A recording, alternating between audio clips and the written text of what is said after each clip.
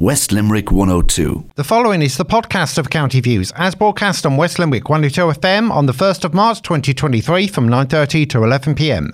Joining Pat O'Donovan and Tom Ryan, Councillor Jerome Scanlon and Eamon Lane. As this is the podcast of County Views, the phone lines and text lines are now closed. Please do not phone or text, otherwise you'll be unnecessarily charged. County Views is brought to you by Tynan O'Donovan Solicitors, Limerick and Newcastle West. For all your legal requirements, phone 061 314 948. Tynan O'Donovan Solicitors, tod.ie.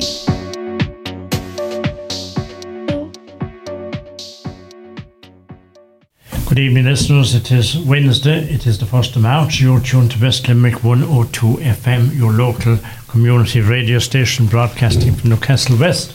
So you're all welcome to the programme tonight, folks. And we would ask you to give us a call because we have no agenda made out, so we're depending totally on what you tell us to talk about tonight, want us to talk about. Otherwise, we'll be finished early if we don't get any calls or messages. If you're not interested in anything you would like the panel to talk about. And on the panel, of course, tonight is we have a new man on the block. Well, a new man from the olden times. He used to be on a regular here with Sheila O'Regan in the programmes with Sheila there, the late Sheila O'Regan.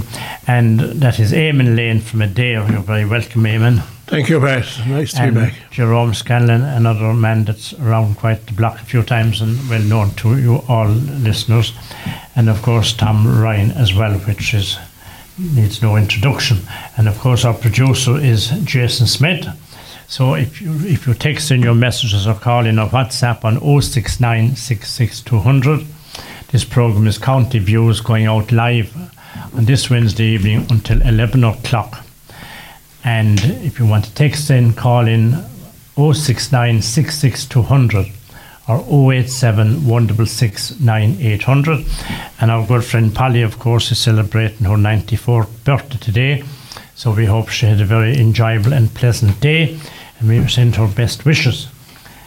And of course, also John Harold is heading out in the cold. It's a little bit on the nippy side, but it is beautiful, dry.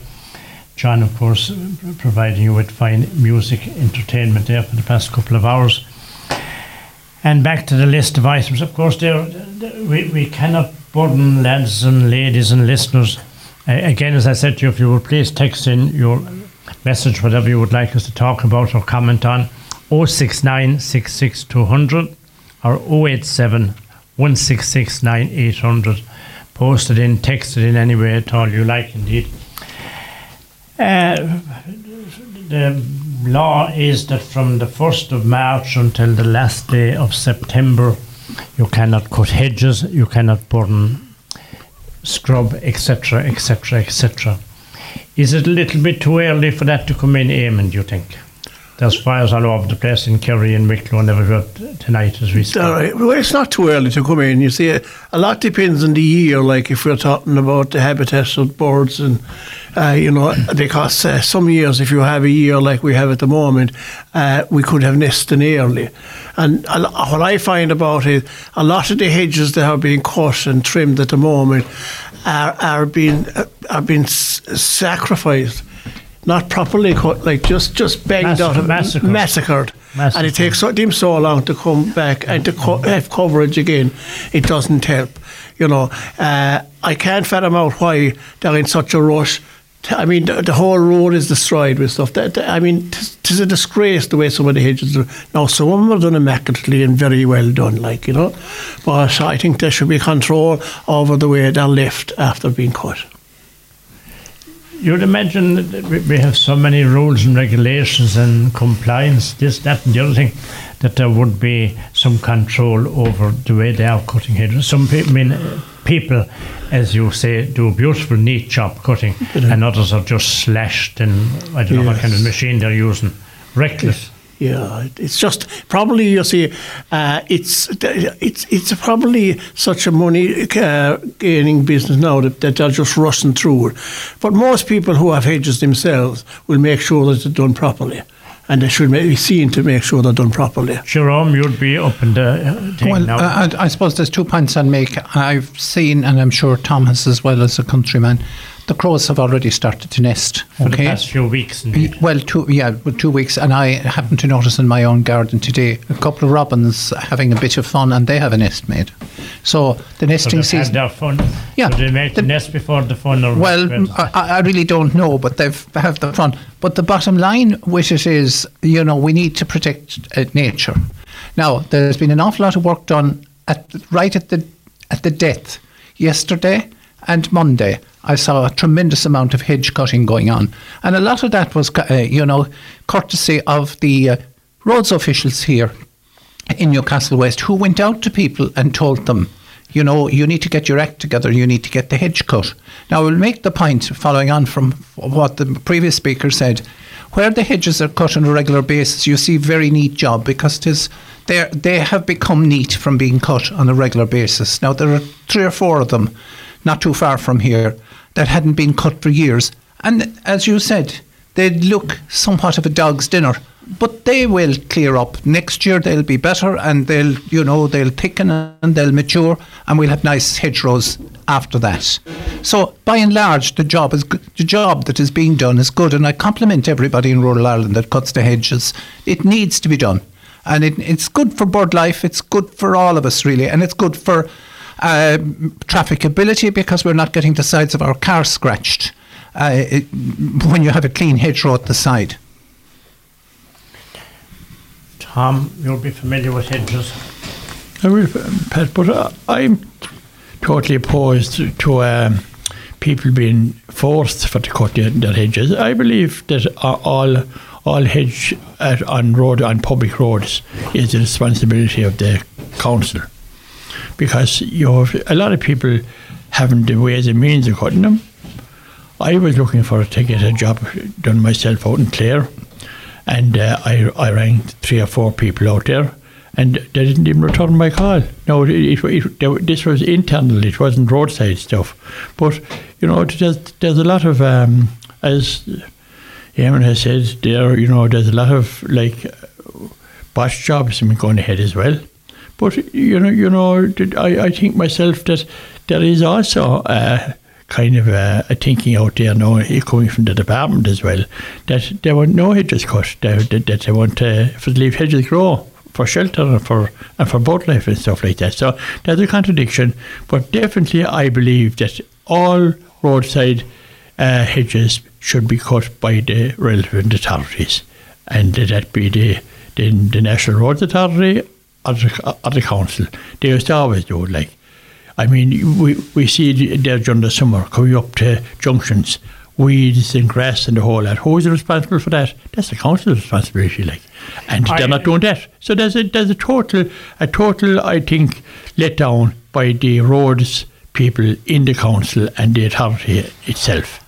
I agree 100% with Tom Ryan, Jerome. Yeah, there is a conflict there, because the National Roads Authority, Tom, they do the end roads. If you travel from Patrickswell up to Croke or into town, what is the Transport Infrastructure Ireland now, they maintain those. You have a point with regard to the council, but again, we're down to cost and we're down to whatever. But the secondary roads are more important.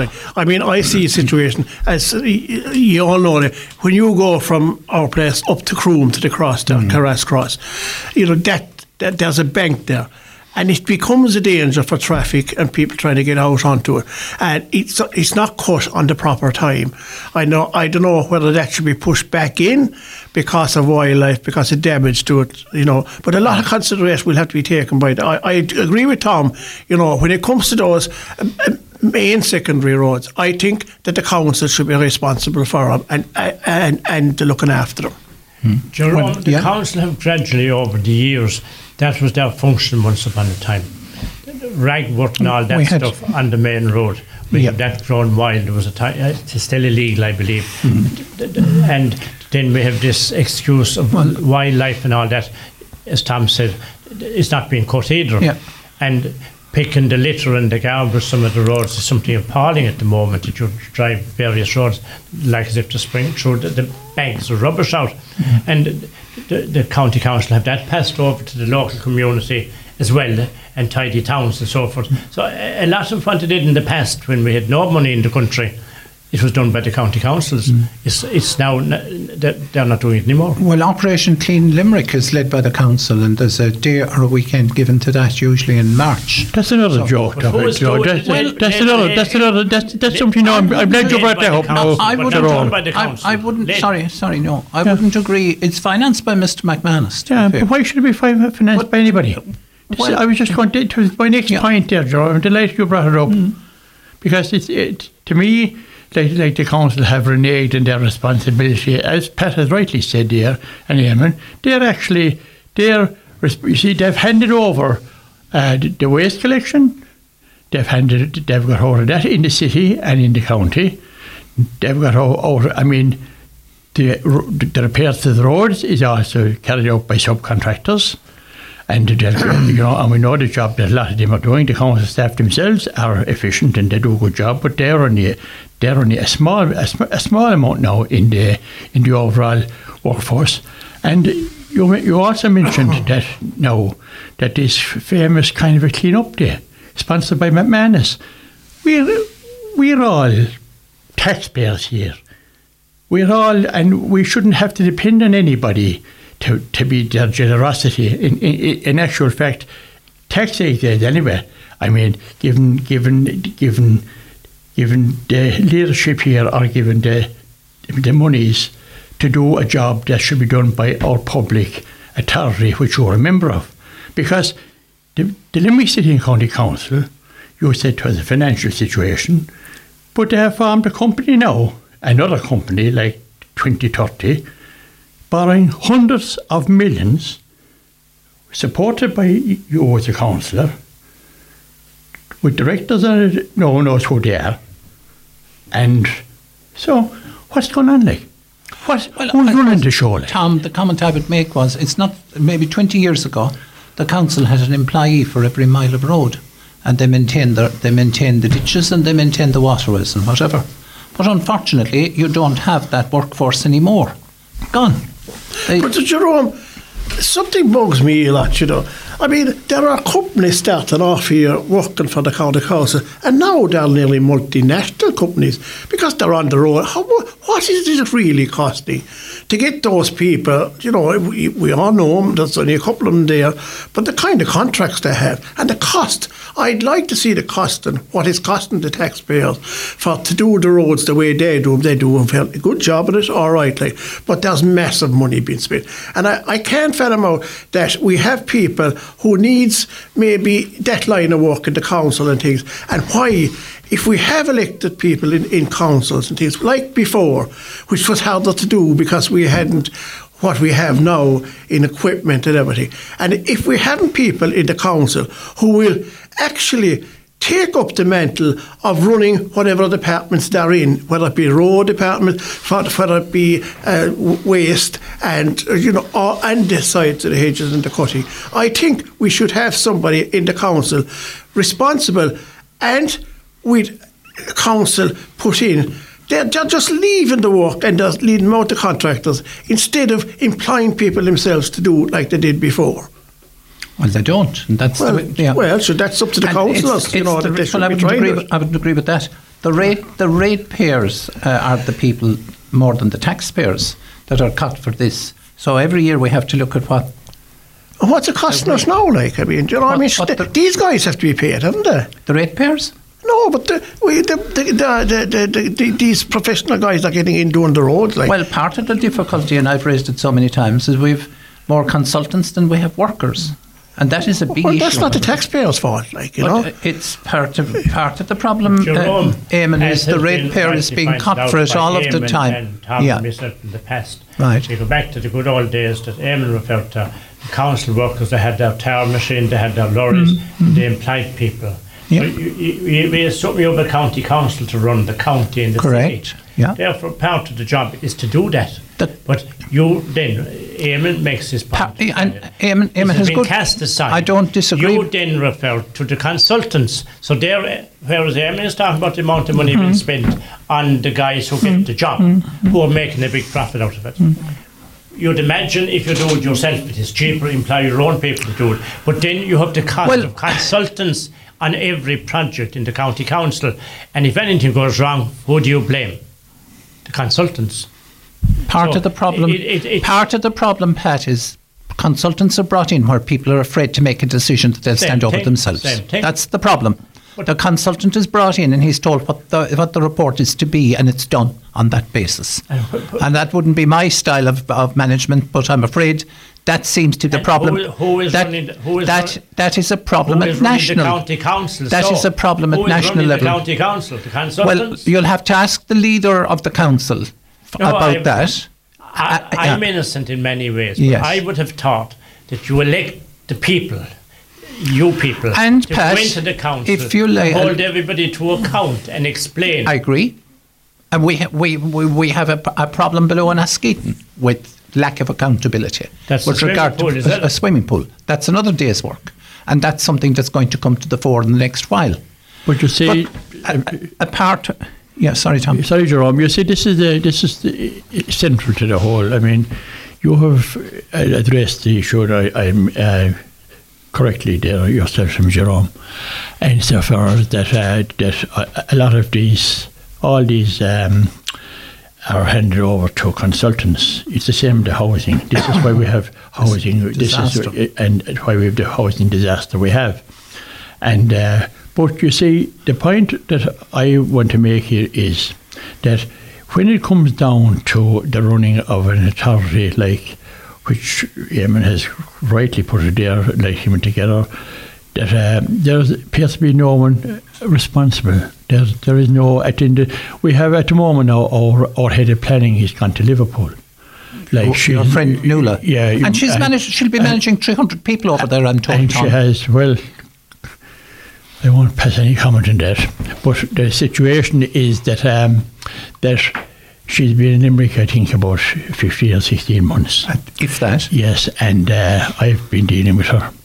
And to be honest about it, like, in the meantime, we have in the Limerick City and Council, counties, we have 2 companies formed.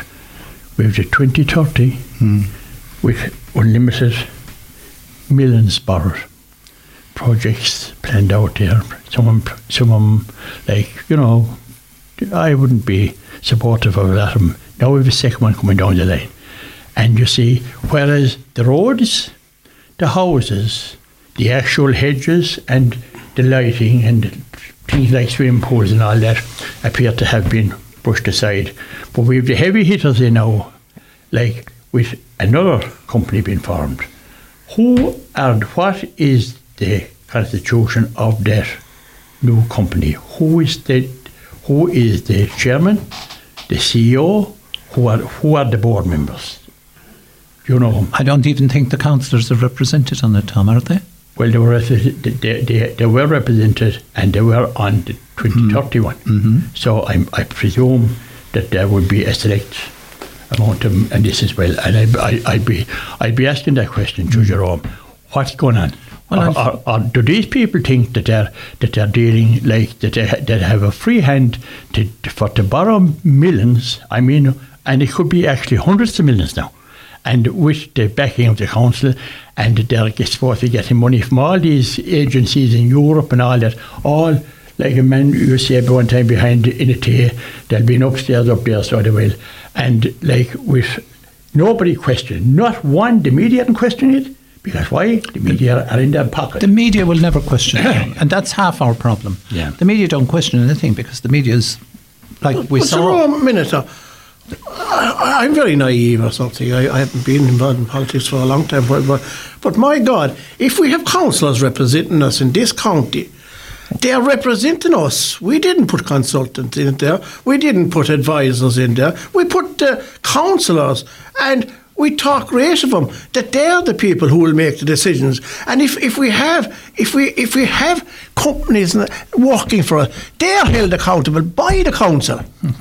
I mean, this is ridiculous what I'm listening to here. That you tell me that the councillors have their meeting. They are responsible for our roads, our infrastructure, and everything within their remit, and they have no say. Well, but who puts the advisors in? Who puts all these guys in without no control? It beggars belief. I mean, if I told that to my 2 grandchildren, they'd think I wasn't right at all. Well, to be blunt about it, you'll have an opportunity and you can put your name forward in 2024. Yeah. There'll be elections. It's not personal now. No. Jerome, that's not the answer to the question. But sorry, may I make one point now, please, Pat? Don't interrupt me while I'm speaking. We elect 6 councillors in this in all the areas, and you've admitted yourself over the years that the councillors are literally being ignored. Sorry, they allow themselves to be ignored. Thank you. They allow themselves to be ignored. And the problem is now, gentlemen, the problem is, and I heard it this week from 3 or 4 different councils, please don't bite the hand that feeds you.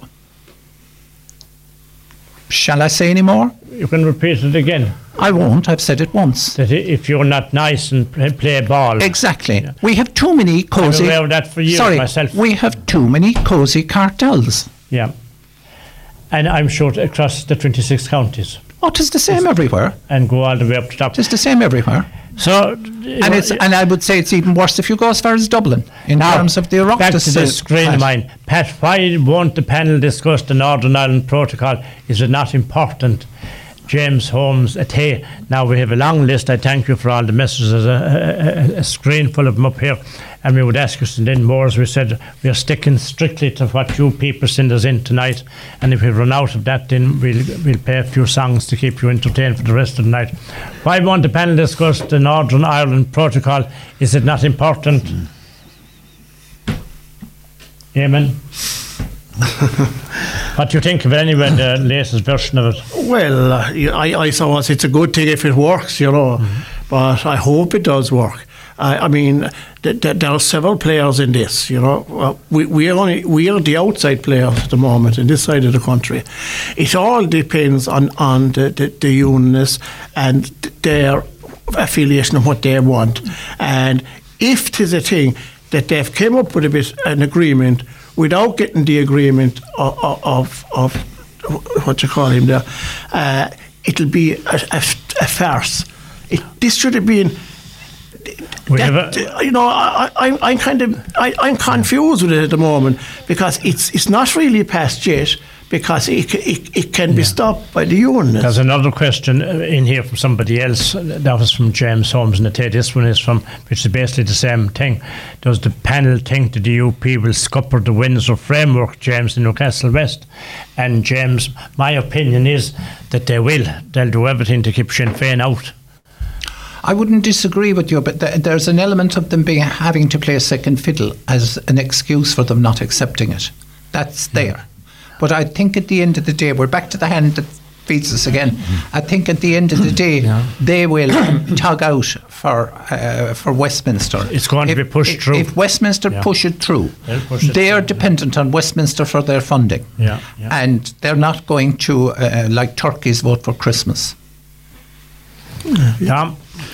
I think that this programme earmarked the real problem with the whole thing from day one. That was that when did the UP set out their manifesto for the election, there was nothing about the protocol in it, because they figured that probably they'd win the election, And then all of a sudden, that when they didn't win the election and when Michelle O'Neill was now as First Minister, that was the problem.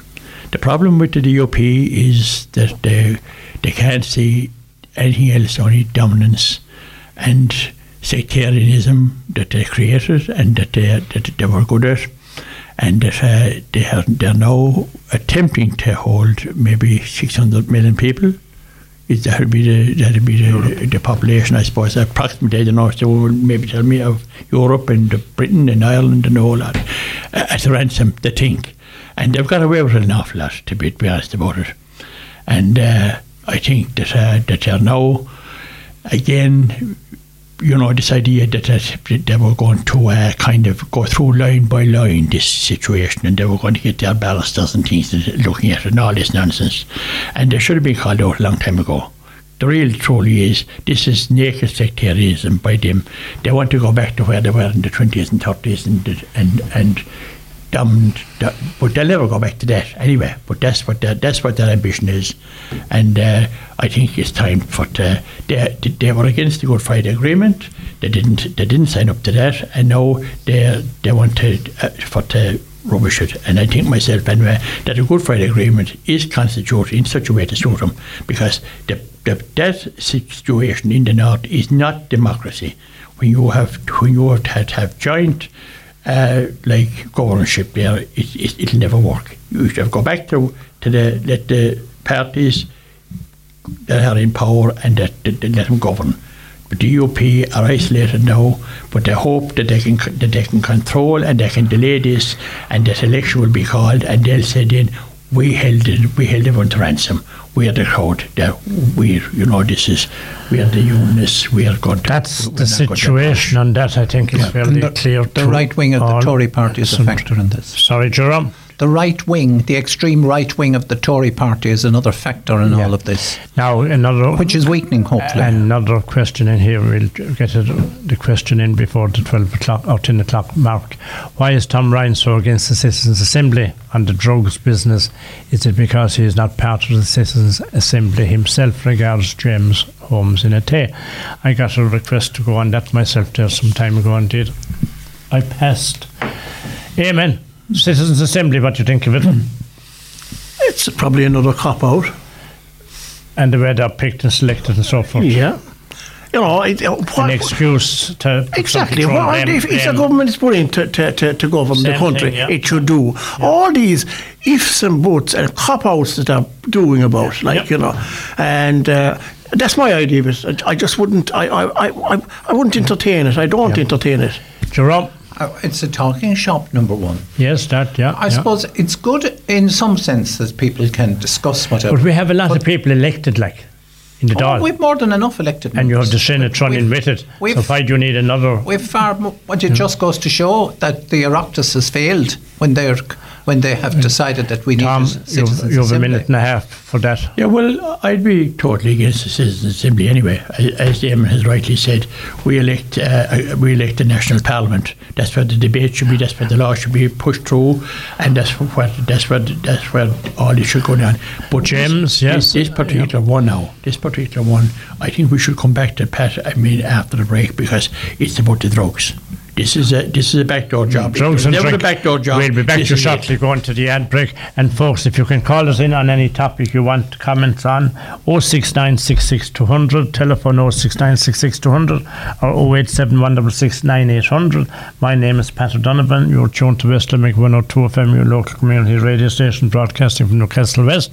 On the panel tonight is Eamon Lane, Jerome Scanlon, Independent County Councillor, and independent-minded as well, and Tom Bryan, another independent-minded man indeed.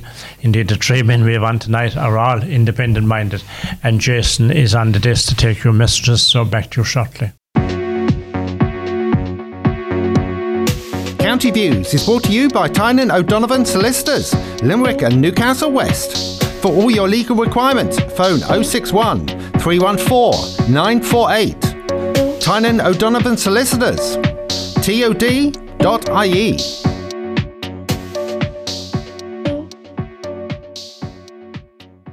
You are listening to the podcast of County Views, as broadcast on West Limerick 102 FM on the 1st of March 2023 from 9:30 to 11 p.m. Joining Pat O'Donovan and Tom Ryan, Councillor Jerome Scanlon and Eamon Lane. As this is the podcast of County Views, the phone lines and text lines are now closed. Please do not phone or text, otherwise you'll be unnecessarily charged. County Views is brought to you by Tynan O'Donovan Solicitors, Limerick and Newcastle West. For all your legal requirements, phone 061 314 948. Tynan O'Donovan Solicitors, TOD.ie.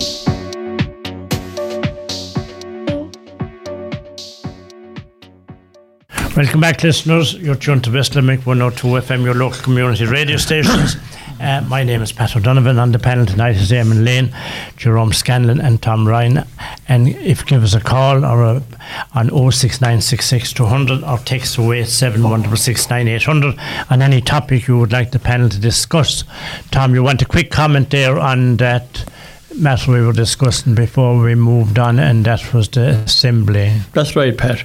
The Citizens' Assembly that they're really promoting now, I see where they've put in Paul Reid as chairman of this. And this again is, he's government appointed. If it's Citizens' Assembly and it's selected at random, well, they will have a chairman now. You think they nearly elect their own chairman, but no, he's put in. And the emphasis of this, and with the actual. And this is where our friends and our elected representatives and all come into to be criticised as well. They have actually they're using this as a backdoor for legalised drugs, and for that the drugs will be available to everybody like alcohol, and which is considered not a drug at all, I think, which is, if I listen to the radio every day to see the actual, listen to Joe Duffy today, and it would make, it should draw a tear from a stone, which is, and we all know the relevance of it, and the actual, the destruction that is caused, alcohol, but there's nothing about that, that's legal, you see. Now they want to do the same with drugs, and they're saying that if the drugs are legal, they get rid of the criminal gangs, and this is the actual. So we're looking now at a very, very interesting period of time. The actual legislators have handed now this to the Citizens' Assembly, who will come back and guarantee they'll come back. That some of the drugs will be legalised and will be available, and they'll be controlled. This is the word they're using. So let's wait and see what happens here. But I would say to people like that, whatever about the destruction that's been caused by drugs already, when they legalise them, it'll be open, it'll be just. We'll hold that there, folks, because we could go on and on and on. That and the drugs thing and the alcohol, of course, is a scourge that is out of control and serious and very serious, and not enough being done about it from the powers that be. That's my opinion. Pat, why has the conversation been kept alive morning, noon and night on Ireland's housing situation? Why isn't it being tackled? This talk and more action is needed regards James Holmes in Atay.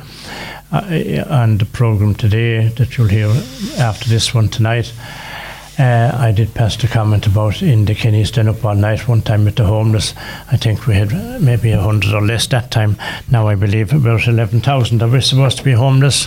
Over 11. Sorry? I think it's just over 11. Over 11,000. And every day I have somebody who's about to become homeless. Yeah, and some years ago we used to have the census. We still have the census, I believe, and CSO forms used to come to my office there on a regular basis, make me fill out all that stuff. It was for forward planning, and where's the forward planning gone to? It's gone out of control and lost. What is, and here again we go to, I hate getting onto people and harking the same old story. But there was a time when each council was responsible for the housing in their areas. Yeah. But I think people don't understand what's going on at all. It's a scandal at the moment what's going on all over the country for the last 4 or 5 years. We were told by, pinstripe suits ministers for housing, telling us how to do it. Bring in these vulture groups that build houses, give them land that's owned by the public with taxpayers' money, with the services on it, to provide half a dozen houses for people who need them. And all the houses that's being built, there's very few coming out for people who need them. And there's an amount of money being wasted. Here again, we have no responsibility by anybody and no responsibility at government level. I think that anybody who is elected to office in any capacity, they have to have the integrity, the honesty, and I won't say it, but the neck to stand up and be counted when it comes to decisions being made. Otherwise, this will keep going on. Our elected politicians and people like that, they can't be saying, to their parishioners, but this happening above. It's not their voters. It happens in there. They're part of it. They vote on it. Now, if 4 or 5 of them vote against it or put pressure on the government, then there'll be things done. But no, there isn't a personality in politics with principle now. I'm not, that's what I think now, not everybody. But I mean, that's the way it is. Nobody will stand for what they believe in anymore. They're going with the party and the party whip. That's not my politics. Maybe I'm gone way behind the times altogether. Well, I'd like to think that would change. Well, I stand in a point of principle with regard to housing every day of the week. There are people that do not. I think the main problem with the housing crisis that we find ourselves in goes right back to 2009 and 10 when we set up NAMA. We set up a monster, and the monster bred what you refer to there as the vultures. And again, as late as today, I had 2-3 cases of unfortunate people caught in an estate in one particular case, caught up by a vulture fund that now bought out the developer in this particular place. You know, you think of it that way, but they're compromised in that particular place, and they're compromised individually in other places. Jerome, Tom Ryan and I, and many other people of our calibre, of nobodies, unimportant I wouldn't nobodies. say that. I would. That at the time of the NAMA, we pointed out, and I pointed out as an auctioneer, that those houses should have been sold on an individual basis to people. They would have got probably 3 times, 4 times the price of what they got. Yeah. People would have houses. Yeah. It was appalling, absolutely appalling, and nobody held responsible. The two parties now, and I'm not a left person, don't think for 1 minute that I'm a left supporter. There was one person that stood up against NAMA in this country, who subsequently became a failed leader of the Labour Party, and that was Mrs. Burton. She was completely against the setting up of NAMA. Sinn Féin supported it, would you believe, with Fianna Fáil and Fine Gael. And to me, that was a licence to doom and gloom where we've arrived, because not alone did we stall the market for 5 years, as a consequence of it we've had no house building for another 5. And you deprived thousands of people of should have been houses that they would be living in today. When we had that crisis, money should have been invested in infrastructure, particularly the wastewater infrastructure that was neglected, rather than let our people go off to Australia or whatever. One of the greatest scandals of the past 20 years. Well, it was the one of them. And our own minister here played a leading part in that. And he had been lauded left and right and been celebrated everywhere in his retirement. But what minister are you referring to? I'm Michael Noonan. And you see, there's not that he's gone but not forgotten by me, anyway. You know, on their contribution to the NAMA exercise, we'll call it, or whatever we like to call it. I could think of other vultures as well. I would say on promoting the vultures. Yes, well, it's the same thing. But you see, again, we've been kind of cajoled by going back and trying to find a remedy in the past. You have no chance of resurrecting a remedy for the problem we have now. A couple of things have been said here tonight, and it's every time you listen, you turn on a radio, any program, political or news or read a paper, housing. Listen to the bass and the doll, housing. And Eamon has put his finger on it there. Housing, was always, down the years, was always provided for people with low incomes and people with very little income and people with probably no income by the council. They built houses, thousands of them all over the country when there was no one in the country. But you see now, what's after happening is, you see, and I think Jerome put his finger on it here.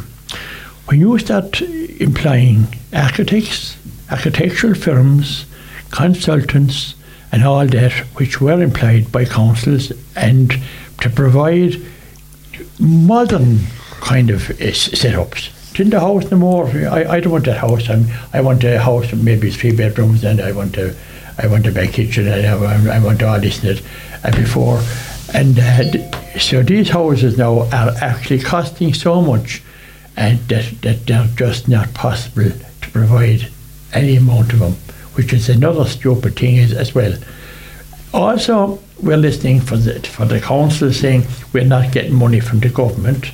The government are saying we have the money, the council are doing their job. And there's a total contradiction there. There's nobody in actual fact standing up and saying, look, I mean, there's no one from the council standing up and saying, why they're not getting the money. Where's the debate? We're listening to Sinn Féin and Mary Lou. You could nearly make her a song for the Eurovision about housing. But in the last local government set up, I mean, Mary Lou and Sinn Féin and Jerry Adams before her had control of a lot of councils in the country, in Dublin in particular, and they had a huge representation. How many houses did they build? They had a representative on the 30-20 committee, this 2030, I mean, company in Limerick. Was it, what's his name? He was maybe Phil. Yeah. Brown. Councillor Brown. Councillor Brown, he was at it. And I said in this programme before, when you see Sinn Féin having members and council and companies, commercial companies, so it's again a failure of local government, of local councils, that they're not building houses and say, look, we need to put this thing, get organise a good builder. There are plenty of them there, but a lot of them you see won't get to work because there's all special people needed and all this. There's an awful lot of things going on. You're caught with European tender of all things, Tom. Well, you are, but you see, you can overcome that if you have the actual wherewithal to say, look, what about European tenders here? There's money here to be spent. We want to build houses and we'll build them. That's what you want. You want leaders, which we haven't got. I never had. I agree with you. The amount of money we're told that's available for housing, put it into any category like renewal, replacement. There's 4 categories of houses from the point of view of vacancy and dereliction. So they can be from 1 to 4. And there's a budget for each category. We're 4 years listening to that. Correct. In respect of certain houses in this town. Yeah. And nothing happening. But getting back nationwide even, as we've all agreed here tonight, housing is the most important thing in this country tomorrow.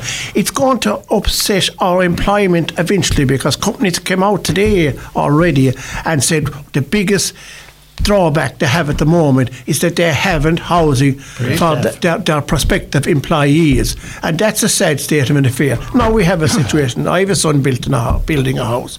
Now if he built it before the Green Party came in, it would have cost him 80,000 less. I mean, what are we doing? We are actually playing into the big providers of electricity and gas in this world by not having fire still in the house, chimney still in the house. In the situation we're in at the moment, all that kind of thing could have been put in the back burner till we get houses up, And if we're going to go down the road that the Green Party, I mean, they're after selling out our forestry now because the minister is from there, to Vulture Group, and she's a Green Party minister. And what are they doing? They are ruining our countryside, and they're ruining rural Ireland. And rural Ireland will be, when things go wrong in this country, it's rural Ireland that keeps the country going. But in any event, you see, like this, and this is it's a major problem, that, I mean, I think myself, in any government, I would sit around the table, when the government was formed, and say, look, what are the problems here? What can we do? But you see, there appears to be no leadership at all, or no guidance, or no kind of joined up thinking, on the issue. Part of the problem, Tom, is now we have 3 cats watching the 1 mouse. Yes. Previously, if you had 1 cat watching 1 mouse, you had a better chance of success. But you see, what I'm saying to you, Jerome, is that wouldn't you honestly think that the actual management now is and of the city and county council. And you say, where does it lie? Is it as Eamon has rightly said earlier on, does it lie in the chamber or does it lie in the executive? To me, it lies in the executive, guided by influences who are no longer with the council but who were, and now who have big jobs and big monies and influence as well. They could say, we'll spend 100 million inside O'Connell Street, but we won't build any houses. You know, I mean, there's something radically wrong here in Limerick. And Eamon said it's nationwide, but I'd stay at home. I'd like to tease it out here. You couldn't leave Limerick. You couldn't actually leave Newcastle West for to see the neglect now, of folks, management. We will hold that there and we'll go to an ad break and back to you shortly. County Views is brought to you by Tynan O'Donovan Solicitors, Limerick and Newcastle West. For all your legal requirements, phone 061 314 948. Tynan O'Donovan Solicitors, tod.ie.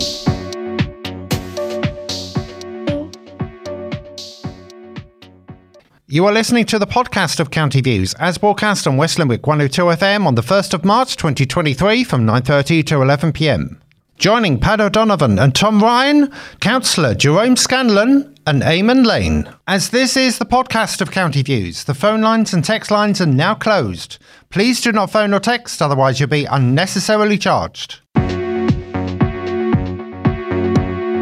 County Views is brought to you by Tynan O'Donovan Solicitors, Limerick and Newcastle West. For all your legal requirements, phone 061 314 948. Tynan O'Donovan Solicitors, tod.ie.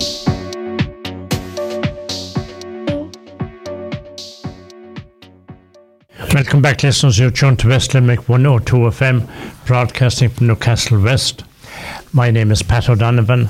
On the panel tonight is Eamon Lane, Councillor Jerome Scanlon and Tom Ryan. We thank you for your messages, folks, and we can take a few more before the night is out. And just one quick question to Jerome before we move on to the next topic. How many houses have Limerick City and County Council in their ownership unoccupied? Here in this municipal area, I would say the figure is around about 45, give or take a few. But my big concern with those is so many of them have been unoccupied for so long. They're now virtually derelict. We had a meeting of the municipal area today, and I suppose like every month this was discussed and there seems to be nothing happening. Works have started on one house. One of those houses has been occupied for 5 years in Assumpta Park. I went to Sharwood this evening. There's 3 houses boarded up in Sharwood. There's 2 houses, as you can see, boarded up in Maiden Street. Go to Drumcollher to North Road, there's 2 houses side by side. And some of those houses were sold on to to various approved housing bodies for peppercorn money, €127 in the case of one over in Kilmurray in Fina.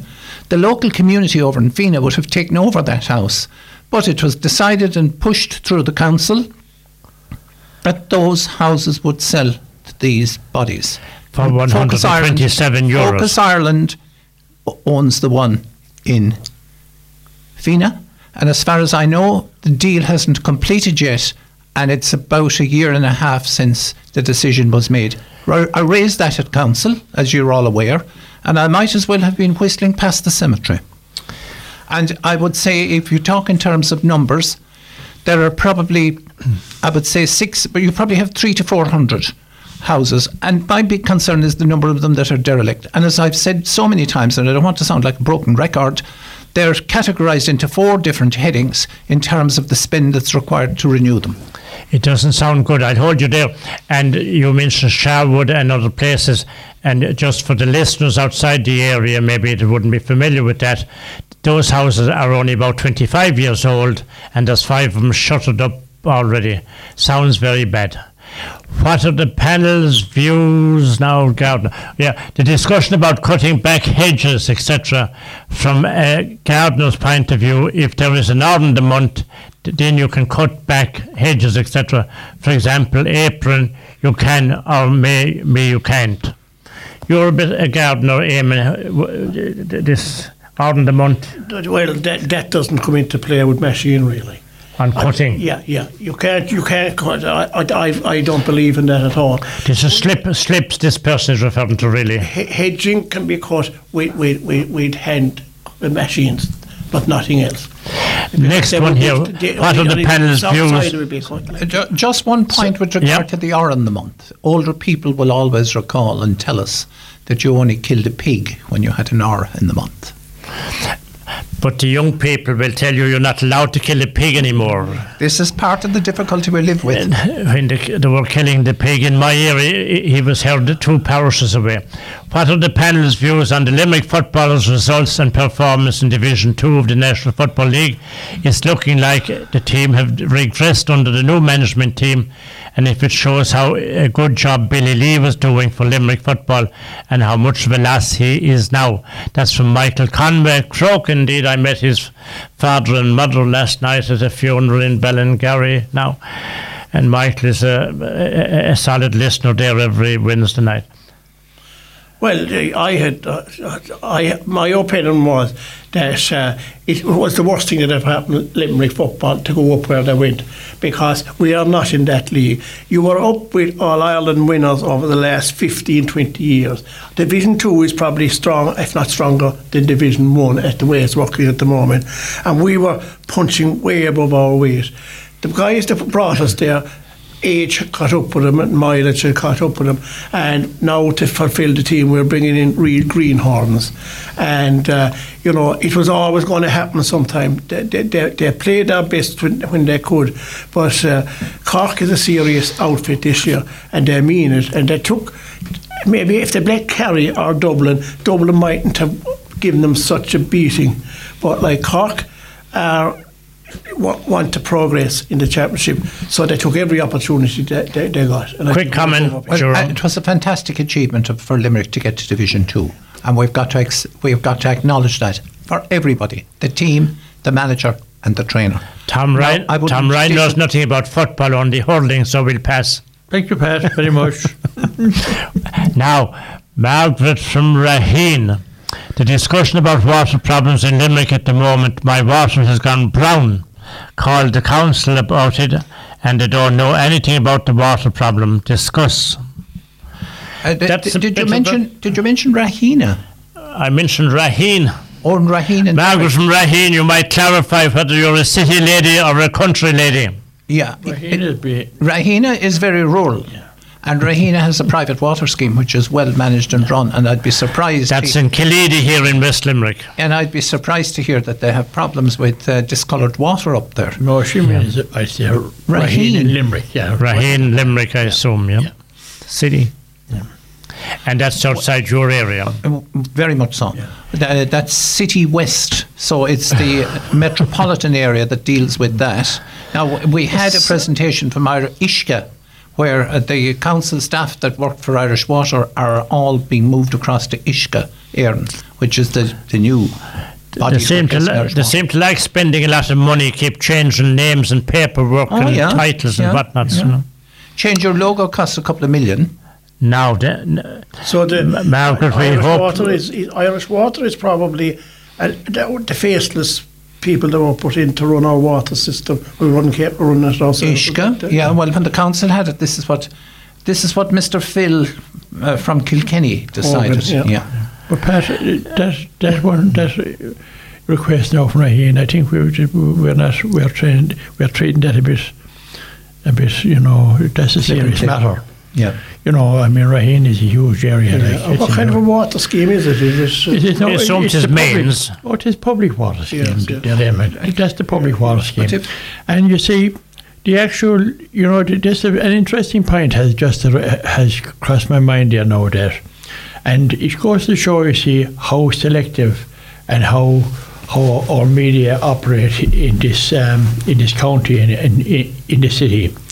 Recently, we had the RT program on the Raheen Industrial Estate and discharge of effluent there, and discharge of all sorts of, and it mentioned also there on that program when experts talking and serious research had been done, that this problem out of that estate would eventually, and maybe at the moment, would enter the water system for city and county. There wasn't one iota of a word about that in any media, in the local media, by the council, by councillors, let them be green, red or black, whatever they are. There wasn't one mention of it. Now we have it here in Raheen. You have a situation there. So like it goes to show that how we can like overlook issues that are there in front of our eyes. But this is water now. This is public water supply. So I mean, I'm actually shocked now that this has happened, because I'm actually on that same water scheme. Like I have public water. That's how I run the farm. But Tom, if we have one consumer in Raheen that has a problem with discoloured water, there must be a lot more. There has to be. Thousands of them. You know, but I'm glad it's been highlighted now tonight.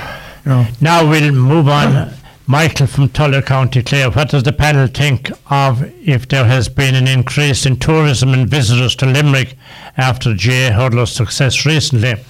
Well, Michael from Tulla, I must say, the exhibition they gave against Clare recently of a nice fine evening, thousands of people will be coming to Limerick to see the wonderful, beautiful stick work that the Limerick hurlers put on display on that particular night. And while we're talking about hurling, a good friend of mine and a well-known hurler indeed, Dermot Kelly, passed away recently. He was buried last Monday, funeral Sunday, and buried on last Monday. And of course he scored the goal in 12 points in the 1955 final, as all Clare people will remember. But Dermot told me we were at a lot of places with him. We were down at Cork Radio one night, and on the way back I was talking about he gave up hurling very soon after, in the late 50s, I would gather from him. And he said his last match was played in Tulla, against Tulla in County Clare. He was playing with Innis at that particular time. He was the bank manager in Innis. He was black, blue and yellow from all the belts he got, he said. And the wife said, Dermot, it's time to give up the hurling and mind your job and mind your health. That was Dermot Kelly. Now, for our listeners on a story in song, on next Saturday from 3 o'clock to 4, I did a 1-hour programme with Dermot Kelly, and that will be broadcast on West Limerick 102 on this coming Saturday from 3 o'clock to 4 o'clock, and repeated on Sunday morning from 7 o'clock until 8 o'clock. That's the story. Now about the tourism, Tom, hurling, Limerick are really putting on a show. Oh, they are, Pat. Making sure the ones they're playing against. Well, that is a fact. They're a very good team. There's no doubt about that. They're the best team in the country by a long shot. And I think that they definitely, have a lot of people come in. What I found when I was looking after the Limerick team, that you'd be pleasantly surprised the amount of people that come from all over England, Scotland, Wales, all over Ireland as well, to support, go to the matches and support the team. And this will definitely has, but it wouldn't have the same effect that you'd have by people following the Irish international rugby team right like that. But there is definitely an element and a great number of people coming from outside the region supporting Limerick, and rightly so, because they're a wonderful team. Thanks, Tom, for that, and thanks, Michael from Tulla. And another call here from Pat O'Connor from Clownca. The cross at Knockaderry last Christmas, a truck went through a wall. All the emergency services came out, including helicopter. Now a few months on, engineers come out, plus Francis Foley. Still no repairs done. A truck can still be driven through the gap in the wall. The cross at Knockaderry last Christmas, a truck went through the wall. I came on that scene myself, actually. Yes, there's a fine big hole in the wall, and the same misfortunate wall for the people living inside it. It's been knocked a few times since that wall was built. And of course we would say also that sadly there has been a large number of fatal accidents between Abbeyfield and Limerick City there in the past 12 months. It probably isn't too far off of double figures, I'd say, Jerome. Yeah. Well, just you can tell that texter that I was actually out there yesterday, not yesterday, at the end of last week, looking at the hole in the wall, looking for to get that repaired. Yeah. And there's a curb and a barrier required there. That'll be there very soon. But obviously the household... This is across here on the main road. This is at Cregan's Cross. Cregan's Cross, The householder there obviously will be consulted before that's done, because the wall is inside in that gentleman's garden. And all the cement blocks off the wall inside in his lawn. And it has been down for a while. But one has to be certain that when the work is done, that it's done to a standard that will maintain. But it literally needs a barrier. You know? Oh, yes, a barrier. That's the decision. On that corner as well. And there's a barrier on the other side, but it needs to be on that side. But doesn't it there is risk as well with barriers, Pat, you see, so they have to take that into account. Well, there might be a risk, but there's also a risk for the people inside the wall. There's a far bigger risk. Like there was an occurrence over in Gurtrow. I think I told you about that. You know, Gurtrow over Ballingarry, where people retired on a Friday night, and at 4:30 in the morning, they had a lady standing at their door, ringing the bell, and the man of the house went out, and she said, "My fiancé is here." And he looked at her and said, "What?" Yes, because the codes for the when you're travelling. Code, Yes. Postal code, yeah. It transpired that a chap in a rented car left Limerick, followed the sat-nav, ended up in Gurtrow, miles out of his way, and it crashed into the side of the house. The car was embedded at the side of the house. The oil tank was written off. All the kerosene in the tank was gone, and there was damage done to the house. And the lady arrived from Macroom, of all places, which was quite a distance away, to meet this man that got the itch late night, early morning, and was on his way to Macroom and ended up in Gurtrow. Now, wasn't that an interesting thing? Yeah. And that just goes to show what can happen. And that happened at a crossroads as well. Yeah, but we've had another fatal accident just sadly unfortunately here, close again to us here on the main Limerick-Killarney road, as it is known as well. Something needs to be done. We've had 2 people killed back an awful lot of people have been killed in the past 12 months alone, over the past number of years on that main road. Well, we had a discussion about a very simple thing today at municipal level. I don't know if you've seen the sign that has gone in at Ardnacrohi, where it tells people that they're exceeding 80 kilometres. Those flashing ones, yeah. Have you been up that way? Have you seen it? No. It's there now for about 2 weeks, but I personally think it's a very good thing. Very effective, those flashing ones. It is extremely effective, because even I can stand here at Killeala Nursing Home and look up the road and see that they're on red.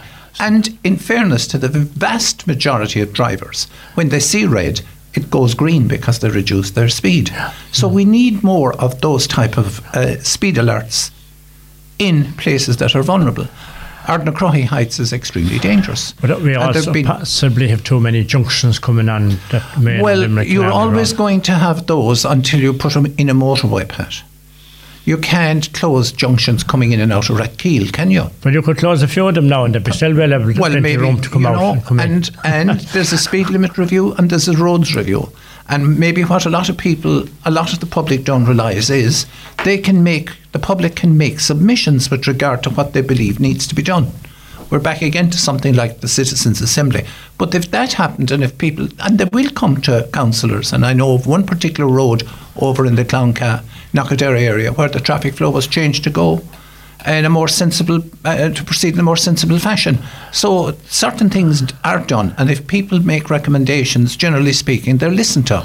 Now, Margaret from Raheen, anyway, she comes back and tells us she's from the city, so she's not out in the wilds. Excuse me now, Raheen is not in the wilds. Raheen is a very, very civilised place. Beautiful rural country scene of Killeedy.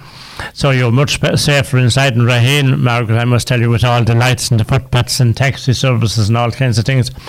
And we would suggest you there on a more serious note, as Tom Ryan said, obviously it's a very serious issue, to get on to your local councillors and keep calling. We'll go to net break, folks, and back to you shortly. County Views is brought to you by Tynan O'Donovan Solicitors, Limerick and Newcastle West. For all your legal requirements, phone 061 314 948 Tynan O'Donovan Solicitors, tod.ie.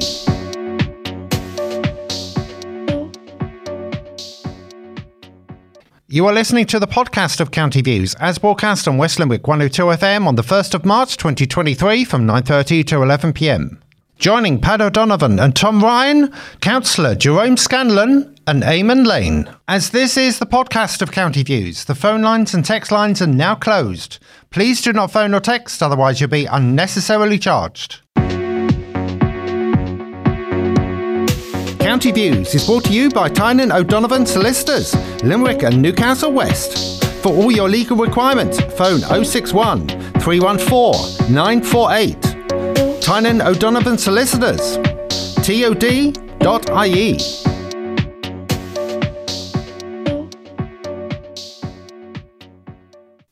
Welcome back, listeners. You're tuned to West Limerick 102, your local community radio station broadcasting from Newcastle West. My name is Pat O'Donovan. On the panel tonight is Eamon Lane, Jerome Scanlon and Tom Ryan. The other one, do the panel feel that the county hurlers' discipline is being unfairly scrutinised compared to other teams by the media? I thought it was very unfair for Tina G to ask John Kiley to view the Kyle Hayes striking incident straight after the match last Sunday. Michael Conway in Croke. Well, of course you're going to be scrutinised at that level of hurling. Like, you know, when you become kind of invincible, something has to be found against you. But our discipline a small bit is a bit off. Now, part of that is because of they get very much due attention on the field, and a lot of it is never pulled. But that doesn't make an excuse for throwing back a hurley. My God, we were good at it ourselves one time.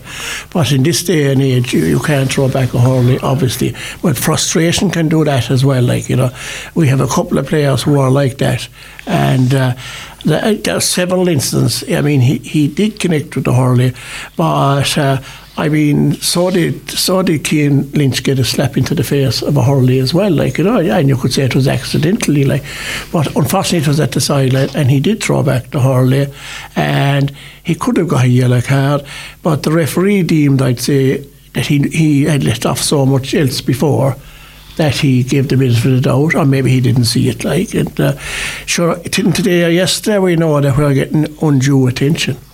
We're not getting the protection, that's in my mind now, that other teams are getting. And the kind of game we play, you are bound to get the attention we're getting, you know, because we're robust ourselves, we're hard, fair and honest and deep, but you're bound to get that, and we've got to live with it. Quick comment there, Jerome. I'll defer to Tom Ryan's knowledge and experience on this one. You couldn't go to a better man with it. Eamon has covered it very well there. You know, it's nearly impossible to referee matches now. The way the game has been played, well, we have developed the game. Like, you have a lot of high tackles, you have a lot of pulling, dragging, bunching, all that kind of stuff is, you know. And I think myself that the incident itself, I mean, itself did warrant a yellow card. There's no doubt about that. Like, and I think the referee was overall, he's one of our younger, better referees, Michelle Stack. But you know, it's so hard and so hard now to referee these matches. You see, the one aspect of it that nobody is looking at is, and I believe strictly, that these types of issues now are being coached, which is spoiling, you know, bunching, high tackling, running, throwing the ball. It's a joke, like this hand passing is a joke. So it's nearly, we've really reached a stage now where it is nearly impossible to referee matches. Now, Tom, I mentioned the late Dermot Kelly there earlier on, and as I said, I was down in Cork with him on Cork Radio one night some years back, and Willie John Daly was there the same night, and Jimmy Reedy was the host on the programme, and the question was asked, what did they think of hurling today compared to the olden days? And both of them said they thought the hurling was better today. The players were much fitter than they had been, But I wouldn't be in the same class as any of those two guys. But I feel myself that the skill is gone. You had DJ Carey, very skillful. You had some other skillful players. But it is all speed, running and passing and position game, as they call it. Whereas the overhead pull, the ground pull and striking, all that skill has been lost, and it was a wonderful skill. Well, Pat, whoever said the game was better now, like, I mean, it's those two guys, Willie John Daly, famous Cork man. You're not talking about the same. You're not talking about the same thing, the same product. I mean, Hurley now is the way it's being played at the moment. I mean, I've been talking to a good few people who contact me in the county column that I write in the Mail every Saturday, and a lot of people contact me from all over the country. A lot of people are not going to matches anymore. How could you go up to Galway last Sunday and watch that? You know, how could you go to? I mean, look at 20,000 people went out to the Gaelic grounds to watch Clare and their antics. To watch Limerick.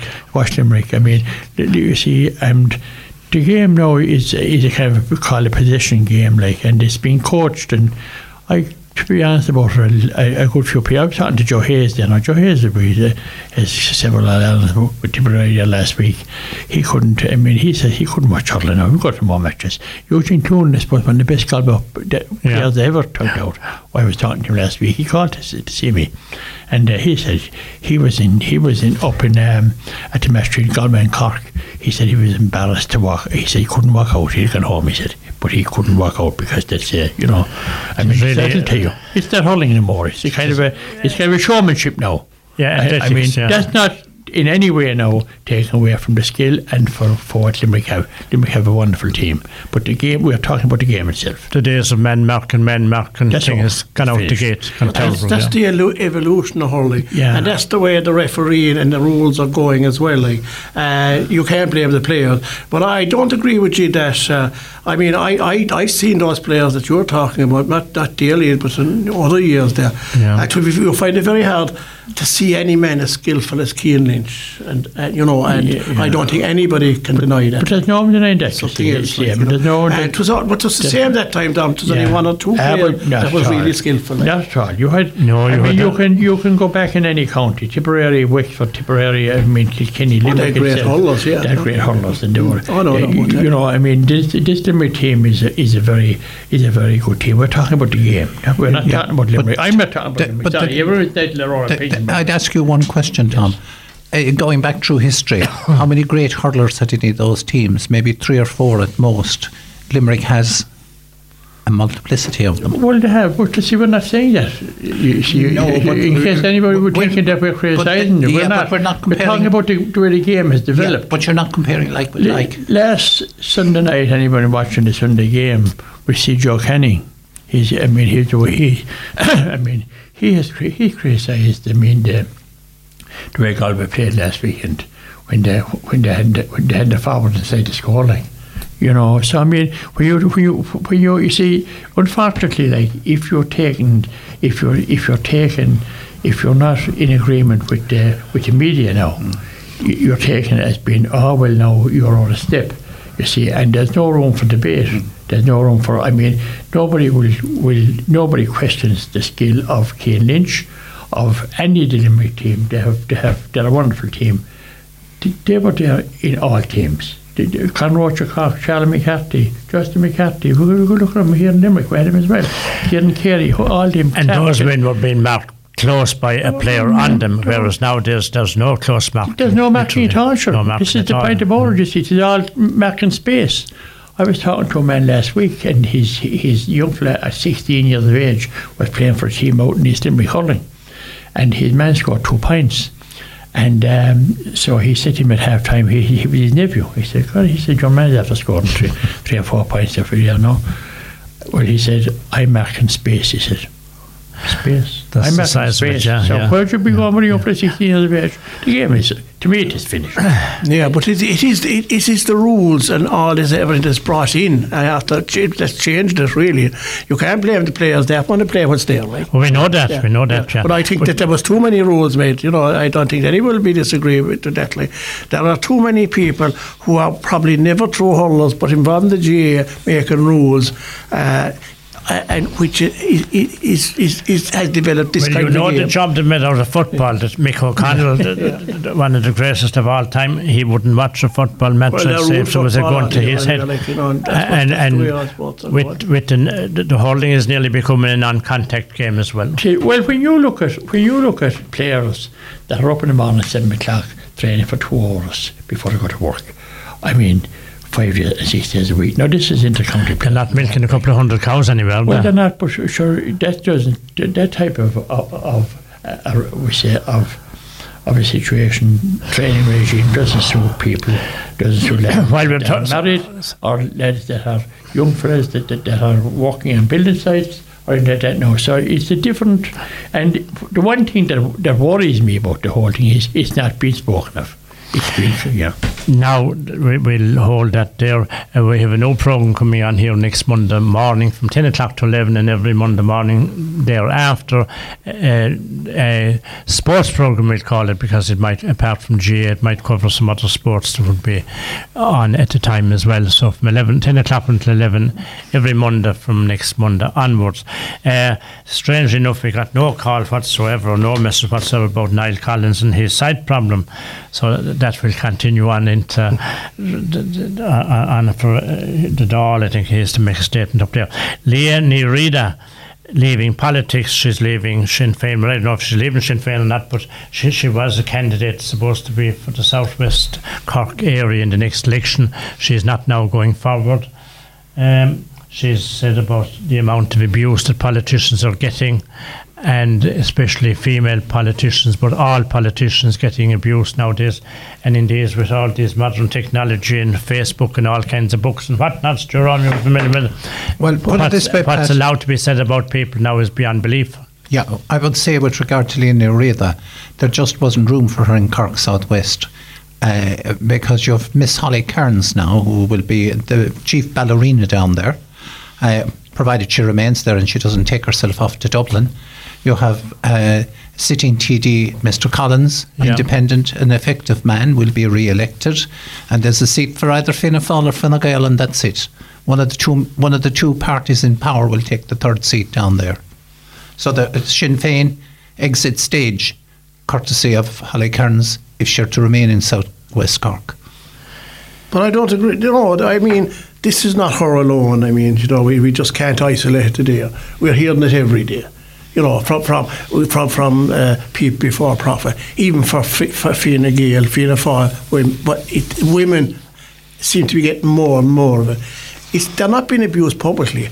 The phones, all this TikTok and everything that they have now, and what they're doing, and they are sexist against women, and I suppose they feel that.